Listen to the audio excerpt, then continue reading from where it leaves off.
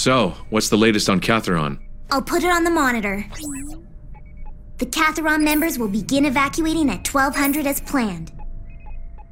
The Outlaws will be back. No doubt about it. We know that. We'll send out the Gundams. But what about our strategy? In this situation, with Miss Sumeragi unconscious... Even so, we have to do something. We'll move Ptolemy over to the coastline. It's important that the enemy detects only us. Roger that. Ptolemaios, taking off.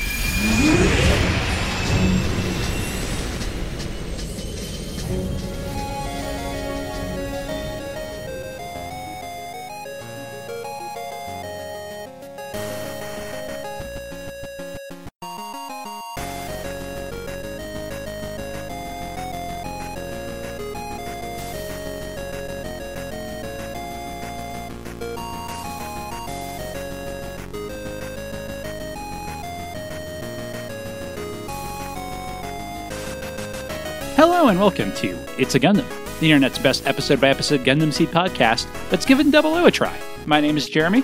You guessed right, punk. It's me, Tyler. I should have expected that out of you. My name is Zach. Zach.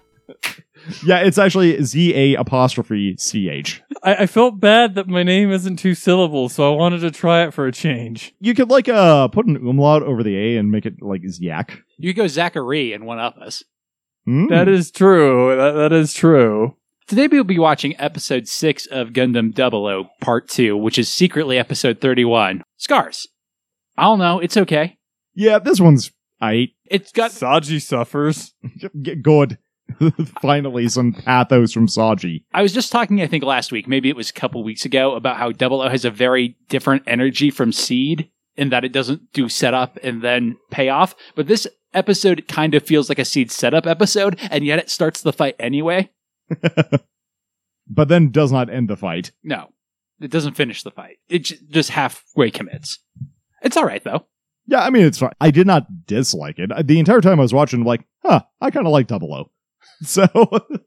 All right. So if this is your first time listening to us, I don't know, go back at least 6. Start with the second half of 00. Start with Build Fighters.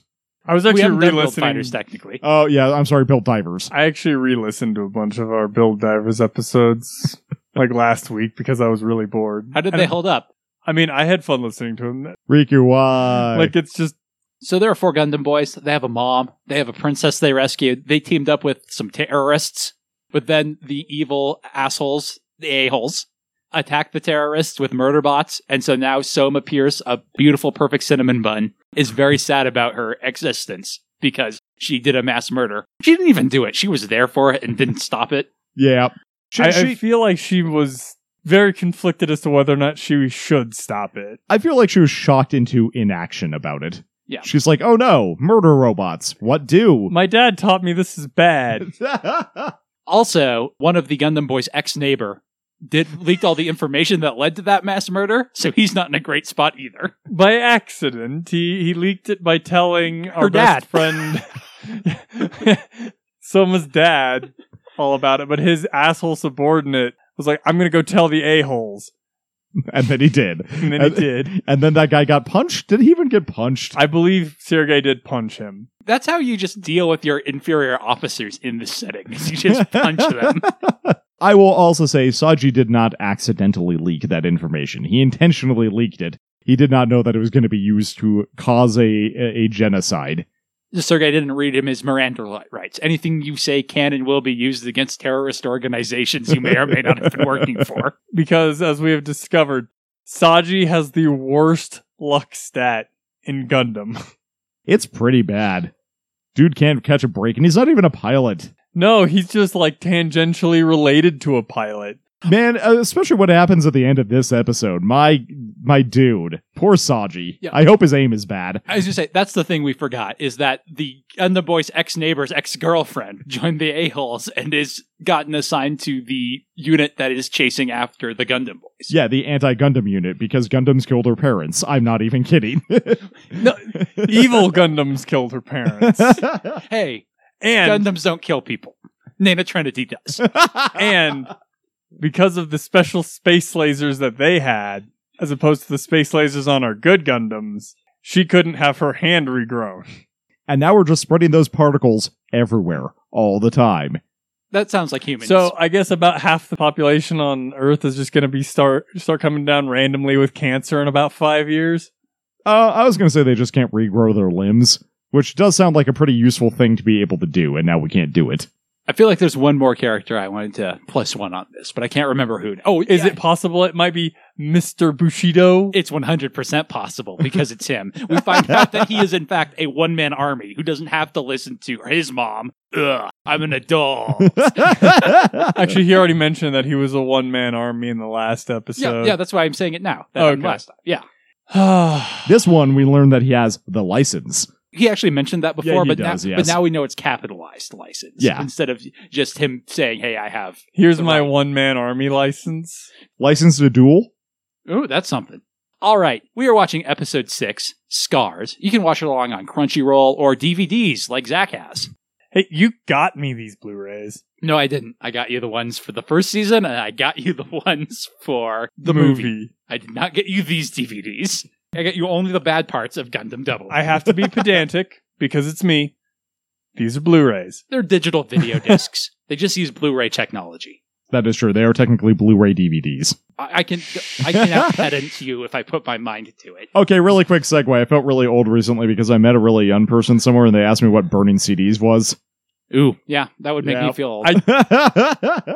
I still have a spool or spindle of blank CDs over there. Oh, I do too. I haven't touched them in years, but I have them. Me too. You can see them right there. They're on the Reptalia box. Did you tell him that the DVDs are very bad for the environment and you can't recycle them, so we just go to mass burnings of them for the ones we didn't want anymore?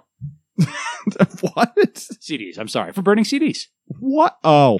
Because he asked you what burning CDs was. Okay. Well, I got distracted by the DVD thing. I'm like, what? I did say DVD by mistake. No, that would have been way better. What did you say? Did you just, no, lock up? No, I actually explained what burning a CD was. Lock up. You do realize I talk to people is like half of my job, right? Is just going and talking to strangers. I mean, that's not technically part of my job, but it has become part of my job because my coworkers will come up and talk to me. That's not how it works with you? No, I am the person going up and talking to other random people because I need information from them. That must suck. I interrogate other people. I'm a professional interrogator. Ask me anything. And by that I mean I'll ask you anything. That must suck. It's not my favorite thing. So we start this episode with the post-credit scene of the last episode. Do we have to go through this again? Zetistan is on fire. That's right, punk. It's me, Golden Freddy. I somehow heard you talking in the ship over there. I identify that it's you, despite the fact that you're not in a Gundam or anything like that. I do like that this scene happens, and then they just leave. We don't even see them leave. They're just not there anymore. They don't flee or anything like that. There's no problem whatsoever of them getting away from him. You know what this is? This is an R.L. Stein book cover, or chapter end. This just seems like it's made to make memes, right? Like, Yeah. what Sanchez says just makes me think of, like, it's me, like, either, like, from the Stanley Kubrick movie or from Golden Freddy. Zetistan just being Or on... from the JoJo's thing. Yeah, it was me, Dio, yeah. It was me, Dio. Zetistan being on fire just makes me think of Amazon's Attack, the comic in which Amazons attack the president and stop Superman from stopping them by lighting all of Kansas on fire. So Superman has to deal with that. Well, Batman is dealing with the deadly bee weapon.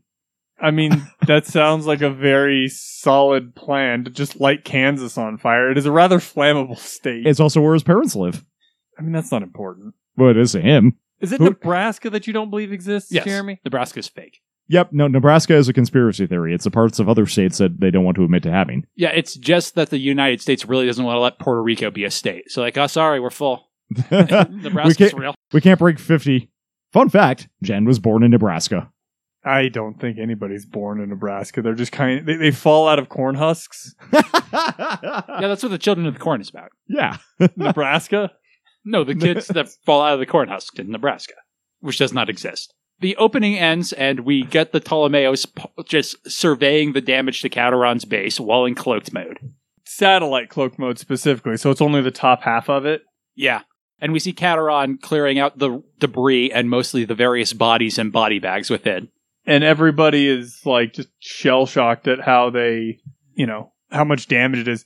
And Sheeran hears these children coming up and is immediately like, no, take those kids back to the shelter now. We don't want them to see all these bodies. No wonder they wanted Marina to babysit. Their current babysitter is terrible. Why do you think this is a good idea, lady? I was actually going to say that the babysitter is like, let's go on a corpse field trip. Let's go see if your dad got shot. To be fair, these are all orphans, according to last episode. Yeah, they were already orphaned. Klaus, on the other hand, is still alive because he has a name. And Sheeran is like, how did you survive? And Klaus is like, mostly by having a name. Yeah, he was directly in the line of fire, and he basically said, run, and then he is lived. unharmed. And is unharmed, yep. So, and we find out that they've apparently been here for 3 years trying to put everything together. And so we see a bunch of the other Cateron members are blaming Alleluia and Tierria for leaking their location. And notably not Lock-On. They're not quite blaming them. They're more accusing, less asking, hey, Lock-On is there. Lock-On is over there too. And Tierria is like, no, we did not. We did not do that.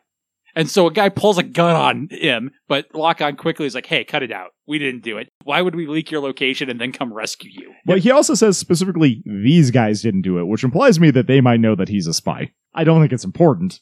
And Lock-On swears to avenge everyone who died, while Tierria is sort of looking at the side. He's like, I wonder who did tell them. Who did cut to Saji. So he walked into the base, shell-shocked, as you would expect. He was pretty much that way before he even got here.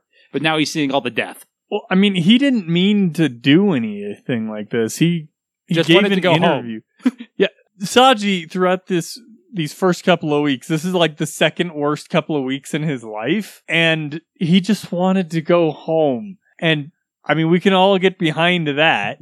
So Saji turns to go, but Tierria has caught him. I think a reasonable person would expect that they wouldn't, try and commit a genocide. Yeah. So we cut to the Hallway of Judgment Cateron wing, where Tierria has taken Saji. Although he's very calm, he goes, what did you do? And especially in the dub, it's very clear that Tierria is like, hey, very similar to Sergei. I just want to hear your side of the story. I think Tierria has figured out that it was probably Saji. I haven't set my phasers to judge yet. And so Tierria is like, are you actually an Ayla spy? When Saji can't answer. Well, and he's like, when no. He can't answer, Tierria immediately jumps on him with, so you're the one that caused this. Who are you really? And he's like, all right, if you're not a spy, let's explain it to me. I'll listen. I'll judge you fairly. That was my role in Celestial Being. Cut to the bridge where Milena, Felt, Ian, and Sumeragi are just watching the corpses getting put together. In their sweet as well as floor Lasse. screen. I forgot Lasse. And I love that Felt takes Milena as like, you're too young for this. This movie is rated R. You can't watch it yet. Come on. Yeah, you're in our terrorist organization, but we don't want you to see dead bodies. I can super imagine Christina doing this for Felt in the past. I can too, actually. So Felt is just passing it along. Yeah. And this is really affecting Sumeragi a lot more. Especially when she hears somebody giving a prayer over one of the corpses, and she's like, oh no, that's the prayer my dead boyfriend said shortly before he was my dead boyfriend. While he was still my boyfriend. Now I'm going to flash back to a name we've never heard before. Emilio. Oh, we did hear it once. She said it, sadly. Did she? Okay. Yeah, recently. I think when they did the diving.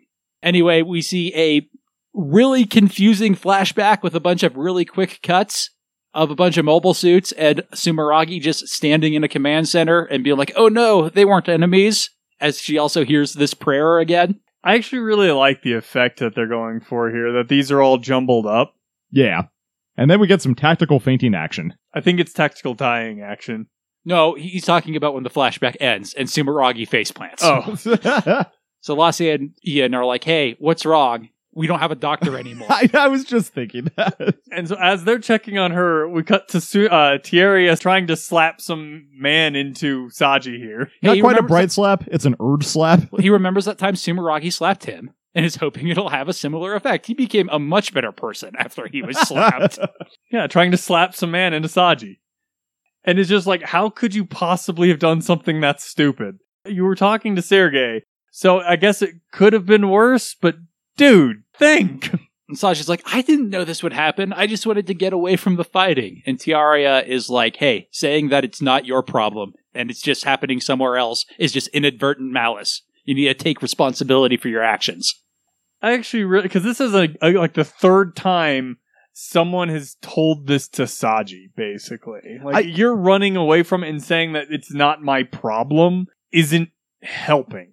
I also feel like it's one of the points of maturity that Saji doesn't have. So, you know. Well, I mean, he hasn't had to deal with anything like this before. Nothing that has ever happened to him, while he is the world's most unlucky Gundam protagonist, it's all been things happening to him. It's not so much things that he has done that have caused it. Like, his sister died. That happened, you know, that is an event that happened to him, to his life. Yeah, he did not cause Ali to stab her. He did not cause Louise, his family, to die. Try to avoid kicking the Warhammer minis under the table. This is the first time something like this has happened under his action. He hasn't really gotten to the point where it's like, yes, you made a massive mistake. You have to take responsibility for it. So this causes Saji to sort of curl up in a fetal position, and then Setsuna walks into the hallway and is like, what is going on here? I like how he greets Tieria, glances at Saji, and then is like, so, what's up? This is going to be a day. Mine, specifically. Also, what happens that this base got destroyed? I just got back. When he says what's going on here, even though he glances at Saji, it's pretty clear that he's referring to the base itself, not, damn it, Tieria, why are you bullying our civilian? And Tieria is like, well, it was the A-Laws, but really, it was Saji. Well, it happened to be... The A-Laws are the ones that pulled the trigger, but it was Saji's fault. And Setsuna's like, the only way to respond to this is with a full name. Saji Crossroad. I feel like Setsuna here is like, I feel like the proper response is to judge you because that's what Tieria does, but I don't feel like that, so I'm not sure where to go from here. So apparently Setsuna just dumped Marina in the middle of the destruction. He's like, wait here, I'll go find out what's going on. I feel like he landed the shuttle, and then they got off and realized, oh shit, something went down. And so... This is also on fire. Setsuna went into the Ptolemaeus to try and find one of them, because presumably Alleluia and Lock-On aren't just floating around the hangar right now, so he went to go find somebody and just happened to run across the area first. I assume that takes place in the Cateron base, in one of the hallways that was not destroyed, like the one we saw the kids in. I mean, that would make sense. Anyway, Shirin comes up and is like, hey, you didn't go back to Exedistad? And she's like, Exedistad is on fire. I need to hug someone about it. As Marina almost glumps Shirin here, just because she's like, I need physical human contact. My nation is on fire. I tried to do it to Setsuna. It did not go well. We really have no chemistry. I do not know what that girl was thinking. Cut to the aircraft carrier that the A-Laws are pursuing the Gundams with, where Rint and Kadi are having a discussion about how that last fight with, and they're like, well, we lost 2 mobile suits, and that sucks, but we did destroy Cateron, so that's good. And Kadi's like, I don't feel great about it. And Rint's like, what, not a fan of mass murder? I love mass murder. It's my favorite part of the job. Yeah, because he says, this will result in an award for us, and she just tells him to can it. It's just like, shut the fuck up, you murderous son of a bitch. He's like, but I'm a murderous son of a bitch. Didn't you also do a mass murder once to your own people? That seems very similar to now. I wouldn't want to do any more war if I had done that. And this is also, providing information that her and Sumeragi share this background. It's weird that they didn't bring this up at all in the first season, which implies to me that they just made this up for the second season. I mean, on the one hand, yes, but my kind of explanation for that is because in the first season, Sumeragi had to run most of the plans through Veda, and Kadi was brought in later to the conflict anyway, that she didn't really have any opportunity to see what it was. Wild-ass plans. Sumeragi's, trademark wild-ass plans, so she never really put 2 and 2 together. And based on her knowledge of Sumeragi, she just kind of assumed that she was probably dead in a gutter somewhere. This actually reads to me like a D&D character backstory where Sumeragi's, tragic backstory and the GM's like, okay, we'll get to that later. And remember that when Kadi got involved in the first half, most of the plans were Trans Am and Prey. Because they didn't have a whole lot of resources to do much of anything else. So Kadi goes to assault Rint, and he's like, oh, this is so unbecoming of you. I'm just emotionally being abusive. You shouldn't physically be abusive to me. I mean, from what we've seen, decking your inferior or your junior officers seems to be in keeping with the Earth Sphere Federation military regulations. So punch that smirk off that son of a bitch. See how many teeth you can knock out. Make a game of it. So Setsuna's on the bridge of what I think was his shuttle now with Kiaria and Alleluia, and is like, so they burned down a Zeta stand, and that fucking Ali Al-Sanchez guy was there with his cool red Gundam that I hate. I find this so amusing because Setsuna is standing between the two while they're sitting in the pilot seats. That seems like a very Setsuna move to me. But before they can dwell on this too much, they get an email saying that Sumeragi fainted. And they're like, oh no, we better go check on Mom. I hope it wasn't the alcohol again. Also, you're coming too, Saji. Who knows what will happen if we leave you here? Which, to be fair, reads very strict, but the way that both the English and Japanese voice actor deliver it, it's very clear they mean, what if Catharon finds out what you did? Yeah, you will not be safe. They drew a gun on Tieria, and if they find out that Saji was the one who even inadvertently gave away their location to the Alas, yeah, they'll probably kill you. And we don't want that to happen. So we cut to Marina having a conversation with Shirin, which is basically Marina being like, I gotta go back to Azetistan and help. And Shirin be like, no, it's on fire. There is nothing you can do. We should thank Setsuna for dragging you back here. It was a good idea. Because there's no army left. There's no police left. Presumably, there's very little in the way of firefighters left.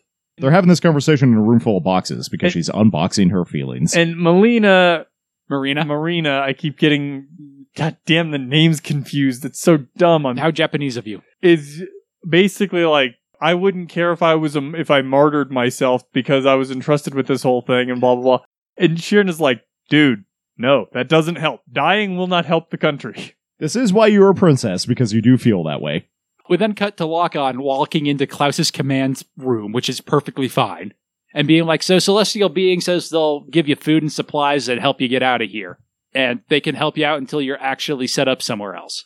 I'm not exactly sure how you plan to really do that with your 4 mobile suits if you're planning on doing literally anything else. They're just going to leave that army of Haros here. What was next on their to-do list? They were trying to bring Marina back to Azetistan. That's a bit bust, so... Well, I mean, their goal is to bring down the a-holes, and if you're sitting there babysitting these guys, you're not going to be doing any of that. Well, the a-holes are sending a whole bunch of units after them, so but they don't their know forces. that right now. Who else is going to attack them?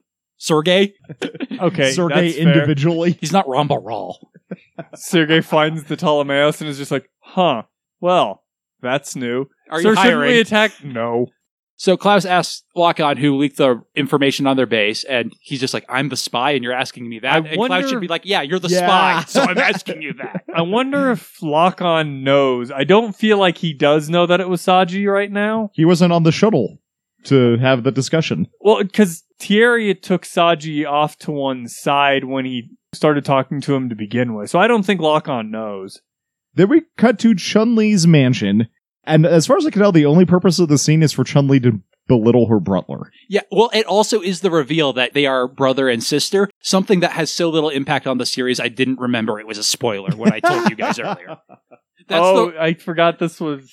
so this is the reveal of that? I mean, it didn't feel like it because we've been making fun of it this entire time. Also, what does it change about their relationship or this series? Honestly, it actually just makes this relationship weird. We also find out that Chun-Li is using Nena because Nena can use quantum brainwaves to deceive the innovators.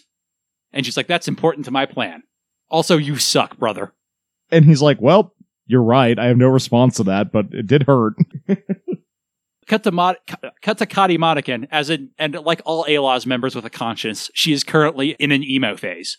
Where she's like, am I no different from that asshole? Then we cut to Sumeragi in a tube. And they're like, the same tube that they had the original Lock-On in after he lost his shooting eye. And Felt's like, I don't know. I'm not a doctor. I'm pretty sure she had a psychological trauma. I hope she wakes up. Also, it's been like 3 years. How have we not recruited another doctor? They're just really hard to find a good doctor. I don't think Moreno was a good one. I think they have low standards. Okay, a loyal doctor. Also, we already went over this. Who do you think's doing the recruiting here?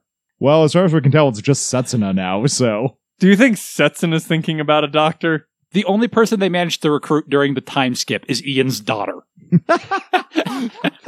That's really depressing. Well, I mean, they might have recruited people back at the base that we haven't been to yet, but for the main crew, yeah.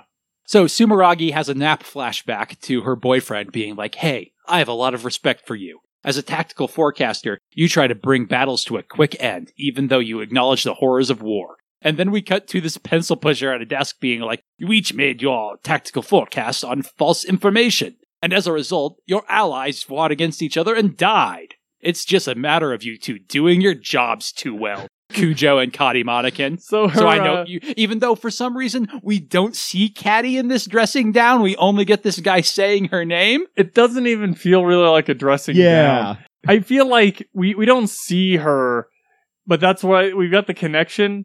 But like she's on the other side because this is entirely, or at least it's kind of presented as Sumeragi's. But then it flashes out of it to Kati apparently having a very similar flashback, so it feels weird that we don't get a shot of them both in the same place. Yeah. Unless they're in two different places, but it feels like they should be in the same place, right, for this? I actually kind of wonder if they both got debriefed separately on it. I mean, they could, but narratively speaking, that's inefficient, right? Yeah. And I can't think of any reason narratively that they would need to do that. And I'm not going to be like, oh, they were in different militaries, they shouldn't be talking to each other when they're explicitly allies. I feel like they're wearing the same uniform. Also that. Yeah, like they were both in the AEU. is wearing the same AEU uniform that Kati Monacan is wearing. Yep. Yeah. And then, anyway, cut out of the flashback, and Kati's like, is it goddamn Cujo? Am I fighting Cujo? She was a crazy person. If I could think of one person who would be like, let's dive into the ocean from space, it would be her. That's her style. You've got 5 minutes to free this dude. I mean, I kind of like this, that reveal of Kati having this realization of, oh shit, that I'm facing off against her? I really like this because later she's like, oh wait, this is a dumb plan. Never mind. Because Sumeragi's asleep. Yep. We cut to Soma's room where she has the lights off because she's in a hardcore emo phase. Just remembering all the murders that she was there for. She was literally standing there watching. And she's like, what? Is that what a real battlefield looks like? Then she's got mail. And she's like, why did my dad send me an email super encoded with a code from the old Chobu team? And Sergei's like, hey, heard you were in that mass murder. Sorry, that was my bad. And she's like, oh, my dad. I didn't want the A-Laws to take notice, so I sent it to you in this really complicated cipher. I feel like that would make it even more stand out. No, it just looks like spam. Spam has gotten so bad in 200 years. And he's apologizing to her for being like, I'm sorry I accidentally had one of my subordinates send you on to do a genocide. And someone's like, oh my god, he's so nice. He must be so torn up about the fact that his information was used this way. And yet he feels bad for me? I don't deserve a dad as good as him. Her decision making here is, oh wow, he's such a great guy. I'm so glad he offered to adopt me, but I am super soldier now. And I don't understand why she makes that leap. The super soldier stuff just like set her back 6 years. So even though she's 22, she's mentally 16. And this is exactly how a 16-year-old would respond to this. On the same side of that, I can kind of understand it because it's the same reason why Sumeragi is drinking all the time, right? It's a coping mechanism. Yeah, it's just really weird that we don't see what the last 4 years of her life were like, because it seems like from what we've seen, they were basically just like she was in the military under Sergei, but her home life was really good, just like being Sergei's daughter, even though she's not officially yet. So it's so weird that she like just flips, like completely reverts to before she met Sergei after not being with him for like 5 minutes. It does feel kind of cheap to switch that around. I mean, I can understand it as that coping mechanism of I participated in this mass murder, but at the same time, it's like, can't you just take refuge in the fact that he is legitimately caring about you? You don't have to, like, I don't deserve this. Yeah, I mean, if you want to believe that, but he's still there. Yeah, it's very teenage reaction. And then we actually get a flashback to, for the first time, the reveal that, yes, the thing they've been talking about is Sergei offered to adopt her. And she was hesitant about it. And he's like, what, is Sergei Smirnov not an attractive name? And she's like, no, alliteration is hot. I don't know. I feel weird about it. Man, they look so comfortable as they're drinking tea together. Yeah, like I said, I feel like this was her life for 4 years. And now she sees one mass murder and she's like, I don't deserve that. Okay, I do want to point out the thing that the reason she's actually reconsidering is Sergei's bolo tie. What's wrong with his bolo tie? And she's like, Colonel, thank you for reminding me that I am Super Soldier #1 and I don't deserve to be happy. Part of what she said in the flashback is that having the name that she had reminded her of her mission, basically, and that's part of her flashback. And as she says this, she is crying and clearly does not believe it. Cut to Smirnov's command fly thingy, where Rinth has shown up to be like, you suck. You let the guy who you interrogated escape. Why did you make us come out here? And then he just slaps him. It's like, I did not let a member of Cateron escape. I allowed a civilian to leave. And Rinth is like, I may just be a major, but clearly ALAWs are above the regular forces. That's how this works. Yeah, keep thinking that. There might be an accidental friendly fire incident out here. There might be a unfortunate incident with Rinth. Look, Sergei would never. Kadi, on the other hand. It's not Sergei you gotta worry about. It's Sergei's subordinates. Well, we already know they're not loyal to him for some reason. Although they were very upset that he just got slapped, so... But Rinth is like, you'll stay on duty until we decide how to handle this. And so Sergei's like, yeah, works for me. We then cut to Nena bringing relief supplies to... Azetistan? No, not Azetistan. Cateron's base. Yeah. I couldn't think of the word Cateron. Because, yeah, Nena seems like the person to bring disaster relief supplies. I mean, I guess when all you have is a Nena Trinity, every problem looks like a genocide. Yeah, I mean, she definitely does not strike me as the right character or the right person to do any kind of relief supply effort. Maybe she's a little bit less crazy psycho than she used to be. Has she struck you at all as less crazy? She hasn't murdered anyone yet. She has not struck me in any way because she's had 2 lines. And they've both been crazy. Then we don't get Nightcatch. Hello, and Merry Ides of May to you all, as Tiny Tom, what the hell is that kid's name? Tiny Tim?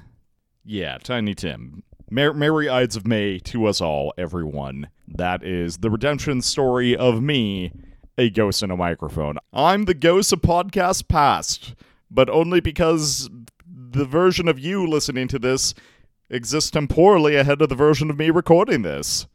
Yeah. Anywho, hi, everyone. Thanks for listening to this show, and if you're actually not skipping this stupid mid-spot. I don't know that I have anything in particular to say this week. It's been a week. Yeah. I'm not really, plugging the Patreon. If you want to do that, if you want to throw money at us, we very much appreciate it. What I am going to say is we watched the LCS finals, that is the League of Legends North American division, if you are unfamiliar with that. It was really fun to watch. I'm not sure how it turned out as an episode, but we recorded an episode where we talked about all the matches, and that was fun for me, a person who knows almost nothing about that game.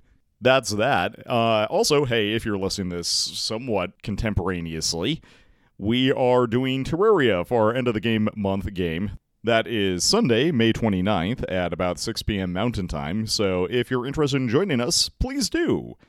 Terraria is a fun time, and usually for games like this, I leave the server running for a while, so people can hop on with or without the rest of us.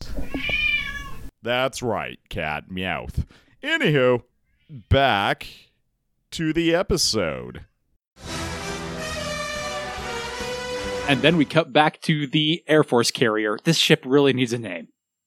Especially since I keep calling it an Air Force carrier and not an aircraft carrier, which is what it is. It's a mobile suit carrier. It is. Those are aircraft.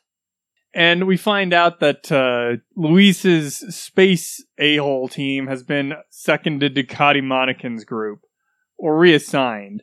And Kadi's like, hey, are you an amoral douchebag leader of this unit? And he's like, yes, I am, ma'am. And she's like, great. Well, he's more neutral. One. He's not like, I want to do all the murders. He's like, I want the world to be united. And she's like, well, you are a sheeple, though? That sucks. Well, he did. That's why I said amoral. Wasn't he the one that deployed the genocide bots in the first episode? Yep. Yes. They were just testing those genocide bots. On prisoners. They weren't even human. But she doesn't ask, has you ever done a mass murder? Yes, do you have any regrets? And he doesn't, which tells us he's an asshole, but she doesn't know that. Well, she responds like she knows that, though. Cut back to the Ptolemaeus, where Sumeragi is still napping. I find it so amusing that everybody has their own color-coded uniform, except Lasse and Ian. They have the gray ones, but Felt has pink. Well, maybe they both chose that color, and they're like, oh no, one of us has to change, and then they were too lazy to do it. What if Felt just couldn't think of another color because she doesn't know that much about fashion? She's trying her best. No, she looked it up and decided the color that went best with her hair. So the Gundam Meisters are like, the ALAWs will be back before Cateron finishes evacuating, so we're going to have to do something about it. And Setsuna's like, we'll send out the Gundams. Gundams solve everything. But Alleluia's like, what about our tactics, though? Mom's asleep. And she's not even wine drunk asleep. Then she'd be fine. She'd just stumble onto the bridge and give us tactics. She's medical asleep. It's totally different. She's in a coma. And Susuna's Yeah, like, my tactics are swords. Well, and Lasei says, even with Sumeragi asleep, we've still got to do something. We'll take the Ptolemaeos over the coastline and draw attention to ourselves. Yep, we'll turn off the cloaking, and then they'll probably all come after us. It's a good decoy plan. I mean, it's a plan. Yeah. It's not a particularly, clever plan.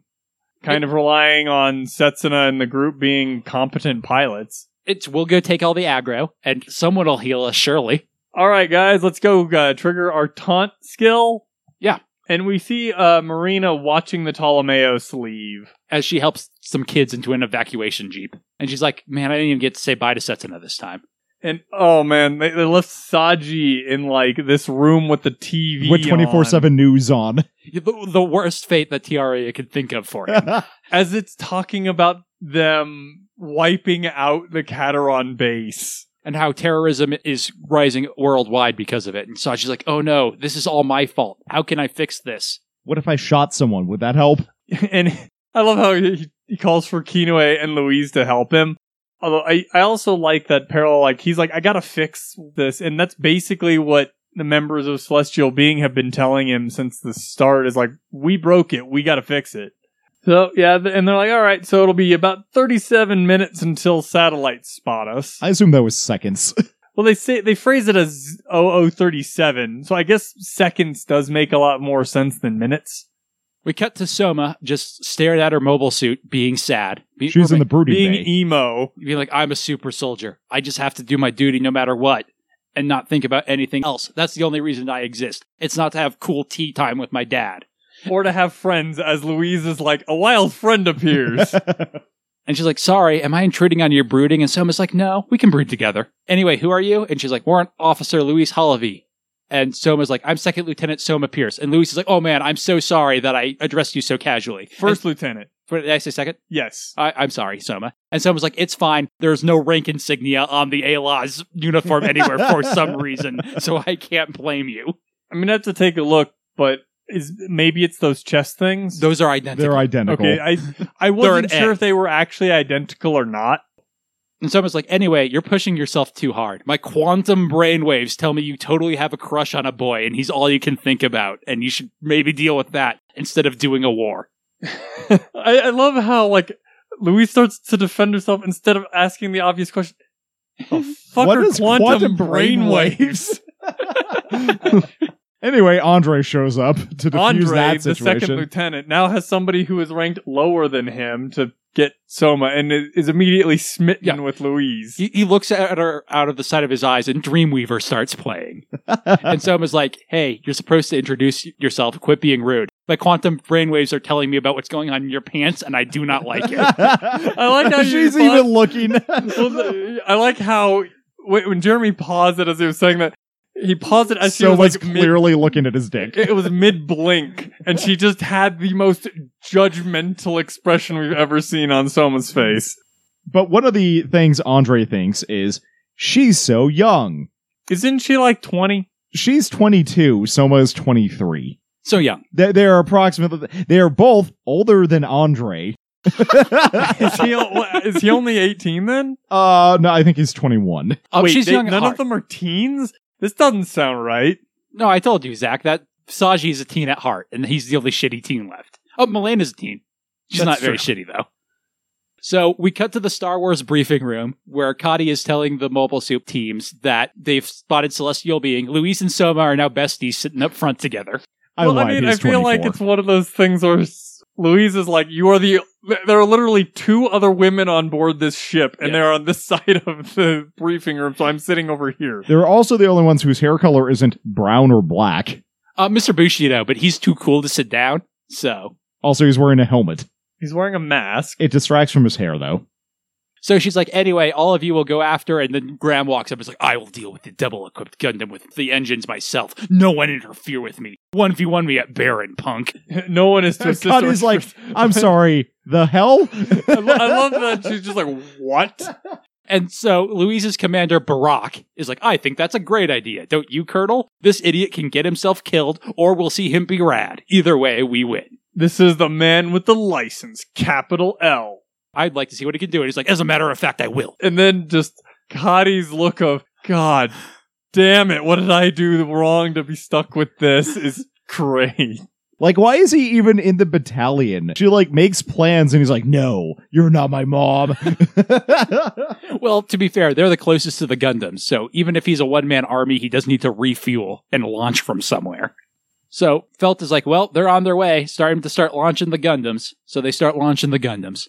And Ian is like, hey, Setsuna, don't use the Trans Am. And he's like, I know, Dad. You've literally told me this every time I've launched this mobile suit, and I haven't done it yet. I feel like, even so, Ian feels a need to warn Setsuna not to use the Trans Am, because honestly, from what we know of Setsuna, do you really think Setsuna would listen if Ian didn't specifically tell him every time, don't use the Trans Am? Zach, Setsuna loves that Gundam more than he loves anything in the world. He's not going to do anything to endanger his baby. Except for the fact that when he first got in, the first thing he did was hit the Trans Am button. Well, I mean, it was that or die. I love we get Alleluia taking control again. Yep. Lock-On is in serious mode today. He tells Haru so. And Taro's like, yeah, whatever, man. Whatever that means. Everybody else is like, all right, transferring control during all this. And Setsuna's is just, don't use Trans Am. Setsuna, not using Trans Am. Okay, Dad. 00, not using Trans Am. Launching. So Saji calls Lasse and is like, hey, you're protecting Catharon, right?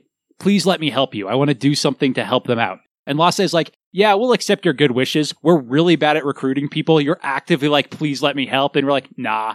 Plus, you don't have any relevant skills, right? It's not like you could even be on standby for maintenance, like you've already helped Ian or something. Well, he helped Ian as a gopher. I feel like this is also, in part, Lasse trying to give Saji a reasonable explanation of not actually being a member. Like, he's trying to give Saji a veil of protection from that. Plausible deniability. Thank you. Because we know the A-Laws will care a lot about that when they capture all of them. Yes, I know. I'm just saying, I feel like that's part of it, is that Lasse doesn't want Saji to get involved. I was going to say, I feel like Saji should just be like, no, I have a degree in space engineer. I know how to navigate the really complicated UI. But Saji's like, I have to do something. As we then cut out to the A-Laws, Jinxes, and Aheads approaching the Ptolemaeus. And they're like, we'll break into 2 teams to split up the Gundams. Mr. Bushido, I guess do whatever the fuck you want. And he's like, as a matter of fact, I will. And then he does. And then Andre and Soma are like, all right, we're going after the winged one. So we get our anti-Gundam Char attack. And Luis is like, finally, I get to fight Gundams. Mom, Dad, I'll avenge you. And then the fight gets started. I actually really like the way the Gundams get into formation, with the Seravi just going back and be like, I'll just shoot them from back here. Well, the Gundams scatter, and the Seravi stays in the back to provide fire with its giant bazookas.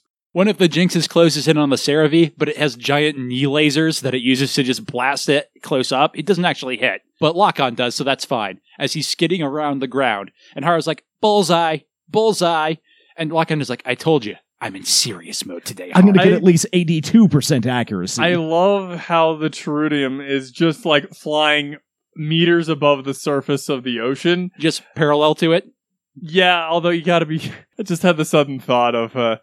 it's a really neat shot there. What happens if he runs into a wave? Gundam armor can take a wave, probably. GN particles, Zach. They'll just bounce off. They don't conduct water. That's why they can use their beams underwater. Soma immediately body checks the Arios, and Alleluia is like, I can't use my quantum brainwaves anymore, but my ex-girlfriend's senses are tingling. I still have those. And he takes a chunk off of Soma's mobile suit as Louise comes charging to her rescue. But then gets shot at by the Ptolemaeus, and is like, hey, you, cut it out. I'ma fuck you up. And Andre is like, hey, don't fuck him up. That's kind of going too far. So apparently the Ptolemaeus is just automatically firing, presumably on like some kind of mathematical equation. And they're like, damn, this math is too good. If only we had Lichty here to take random pot shots. I feel like it's more a matter of like, if Lichty was here, he could fly the Ptolemaeus while Lasse did gunfire. But because they don't have a co-pilot, Lasse has to do both. So Ian's like, hey, I'm going to go to the sub bridge, and I don't know, I have a better shooting skill than a random computer. And Lawson's like, you old man? He's like, yeah, who else we got? But Saji runs into the hall. He's like, Ian, let me come too. And here is where Kadi is like, these tactics are awful. Maybe it's not Cujo. We're just going to crush him. And then they're like, hey, by the way, that crazy guy is going to do crazy guy things, and for some reason she's surprised about this. And then Milena is like, hey, someone is making a beeline for you, Setsuna. And Mr. Bushido is like, even your marksmanship has improved. Not enough to get anywhere close to hitting me, but it has improved. And now, show me your shonen spirit! And Setsuna kicks Mr. Bushido. So Mr. Bushido counter kicks. That's how you know they're both good pilots. Yes. As Barak, chasing Lockhart, is told that Luis is being dumb and going after the ship, and Andre's like, I'm going to support her. And so Saji catches Ian and demands to be allowed to help. And he's like, I just want to protect the people from Catharon. And Ian's like, sounds good to me. Come on. Don't care. You can help. Sumeragi wakes up. She's like, I can sense that we're in the middle of a terrible plan. I sense a horrible, horrible plan. Why did I pass out just now? And leave the Gundam Meisters to come up with something. So we cut to the sub-bridge where Ian's like, you know how to use it, right? By pulling the trigger? And Saji's like, yeah, I know. And the two are coming right at him. And so Ian's like, shoot him, Saji. Shoot him. They're no one you know. Come on, fire. They're not your ex-girlfriend or anything. Why is Ian not firing? That's what I was wondering, is why did Ian even come here at this point? Oh, he's an old man and he knows he can't hit. This was his plan all along. And so Saji has the thought of killing somebody would make me the same as you. He's thinking about all of the moral arguments he's made against Setsuna, basically. Pretty much, yeah. And he's like, hey, stay back. And then he continues, clearly conflicted, to have all these thoughts, remembering those times he played Setsuna. Meanwhile, Ian's like, just pull the damn trigger, man. Shoot it. And Luis is shooting it, and she's like, I'm gonna murder you, celestial being. And then we cut right before Saji can pull the trigger to the ending sequence. So anyway, they brought Luis back as a character just for Saji to kill her. They never know that he did. I mean, dramatic irony. That is his luck stat and very Gundam. And then Soma will be pissed at them for the entire time for killing the only other woman who could pilot a mobile suit. But, as with all of 00, there is post-credit stuff, which is mostly just the Gundams getting their ass kicked, with Mr. Bushido being like, is this your attempt to insult me? I know all about the Kaioken technique. And Alleluia being like, Mary, it's me, Alleluia, please stop murdering me. And she's like, gonna murder ya. And then she does. And then Kaioken activates. Yep, and then Setsuna is about to Kaioken, and Alleluia is about to shoot Mary, but Mary takes off his arm, and he's just like, Mary, please stop, let me grasp you. And then the episode's actually over. And next... why was that in the post-credits sequence? Well, because they had to show us the next episode scene, and because next episode we get... War for Two? Yep, Sunset Island. We have to go back! Sunrise Island, not Sunset Island. No, well, it's at night now. Yeah, that one's fine. It was fine. I like the Saji stuff in it a lot. I do too. I like the Tieria stuff in it fairly well. The Sumeragi stuff is fine. I do find it a little weird that she has a flashback so intense she passes out. She has weirdly repressed... To be fair, she did go into a drunken stupor about it for like 4 years. The problem was that she was so sober. Yeah, she was actually having alcohol withdrawal symptoms. She was that drunk. I like Soma and Luis meeting up. They're another pair of characters that probably weren't on the bingo card, but make a lot of sense. And the Soma being very emo is okay. It's a little too intense, but I don't super hate it. On the other hand, Rint is way too much of an asshole to Caddy. And Caddy being like, it must be cute. Oh, wait, no. Which is really funny. I kind of like the fact that she's like, wait, could it possibly be this person that I know? And then she sees another thing, and then it is like, maybe I was wrong. It's not like that immediate, I am absolutely positive it has to be this person. And then it has this another thing, and then, it's like, no, it's still gotta be this one person. Do you have a high point, Tyler? I think for me, it's actually got to be the return of the Hall of Judgment. I just really like that scene between Tieria and Saji because, I don't know. I feel like Tieria has grown a lot as a person because he's not like, I'll kill you for this, Saji Crossroad, which is definitely what young Tieria would have done. Zach. That's a really good one. I think I'm gonna go with something somewhat related to that, but I'm gonna go ahead and go with Tieria taking Saji and be like, we're taking you with us because if we don't, they will kill you. Yeah, I'm mad enough to slap you, but not mad enough to let you get mobbed.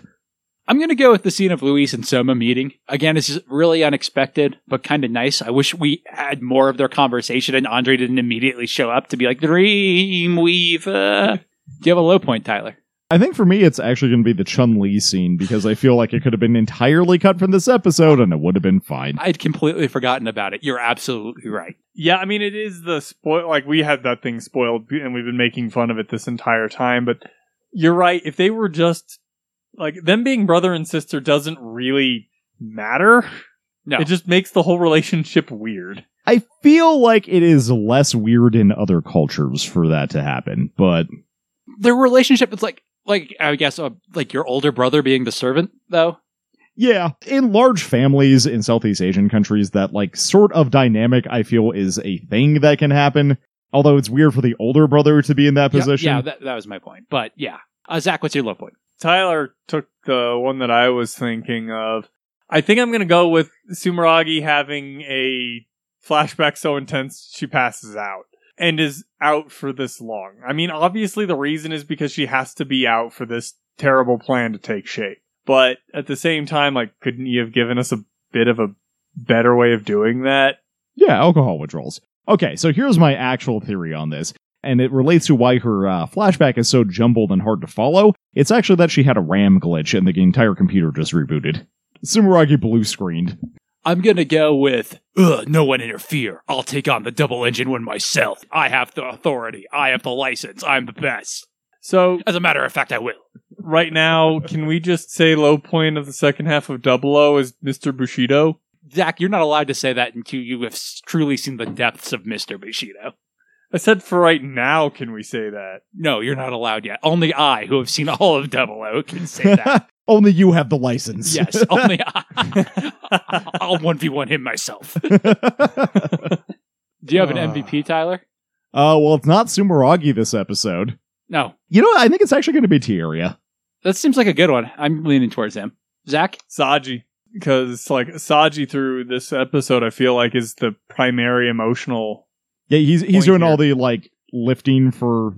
in, you know, character. Yeah. Like, we're getting some of Sumeragi and Kadi's shared background, but, like, that's background and it's mentioning about the characters, whereas Saji's doing some growing and some thinking here. And my explanation for Tieria is he's being an adult and trying to cause Saji to also be an adult. Yes, Tyria has gone through this and he's trying to help, but I think I got to give it to Saji because he is going through it. It's between those two for me, but I think I'm going to go with Tieria. Because while I do think Saji is in many ways the core of this episode, what we get in this episode is still setup for Saji, right? He does come to the point of, I have to do something, but he hasn't figured out what something is, right? He's making forward progress, but he's not there yet. Does Saji become a Gundam pilot? I know this is a complicated answer. That's all I know. Some people would say yes, some people would say no. What is a Gundam pilot? Tyler? Those people are wrong. What does piloting mean? Operates a... What gets is gets inside of a Gundam and makes it move around and do stuff. So Sai Argyle is a Gundam pilot? He stole the strike that one time. He got in the Gundam and made it move. Okay, let me rephrase it. Is assigned to it? Does it more than once? Does it more than a joyride? I don't think there was any joy in that ride. That's Sai did. Yeah, that's fair. Yeah, is Lacus Klein a Gundam pilot? Because she sat in the Justice that one time. Yes. Well, according to Dynasty Warriors Gundam 3, she is. Yep. Anything else we want to say about this episode? It's fine. I say that and that makes it sound worse than it is, I think, even. It's got some of Double O's greater vices, though, in that we didn't even talk about the opening scene because it's from last episode, but that's not good. The post-credits isn't good, and it's a lot of people being sad, which, to be fair, I'm not making fun of. I hate the people on Crunchyroll. They're like, oh, Saji is so worthless in this series. He needs to die. I'm like, what? No. Totally forgot about the before credits scene. I think that's actually the low point. It was so low, I totally forgot because it it's existed. also literally the after credit scene of last episode. And they don't... There's no explanation for them getting away. You guessed right. He actually... So does he just kind of like sit there and watch them leave? I'm actually kind of wondering if he was like talking to someone else entirely, and he actually turned to the opposite direction of the shuttle. They're shown as pretty far away. I can believe that Setsuna can just flip a Yui and get away, but it's really weird that we don't at least see some of that. Any other thoughts on this episode? It was alright. I wish we had gotten some more Soma stuff. I really liked her in the first or in the first half, and I was wondering why, because she doesn't do a ton. And I think you described it perfectly. It's because she's a perfect cinnamon roll.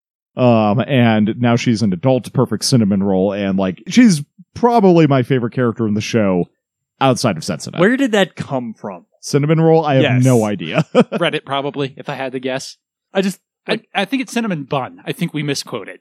I've And I heard think it it. refers to the I've hairstyle. I've heard it mainly as cinnamon roll. Well, don't worry. I found. Oh my god. Oh my god. Okay, do you want to take a guess as to where this came from? I saw the headline. So yeah, just Zach, I guess. Or I can just tell you the year and you can try to take a guess. 95? 2014. Sailor Moon? Or Pretty Cure? Nope. It's not an anime. Not even related to anime in any way. And I have absolutely no idea.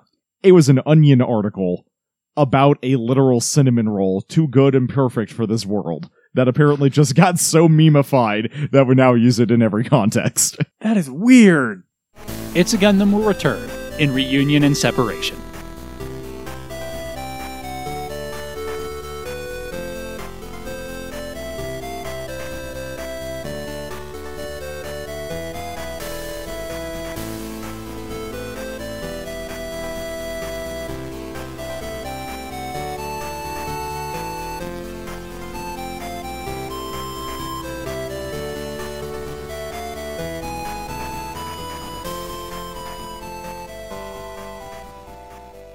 All mobile suit teams will follow Tactical Plan E3 I'll deal and... with the double-powered Gundam with the shoulder engines myself. No one is to assist or interfere with me. I'm sorry, what? I'll be sure to meet your expectations. Thank you.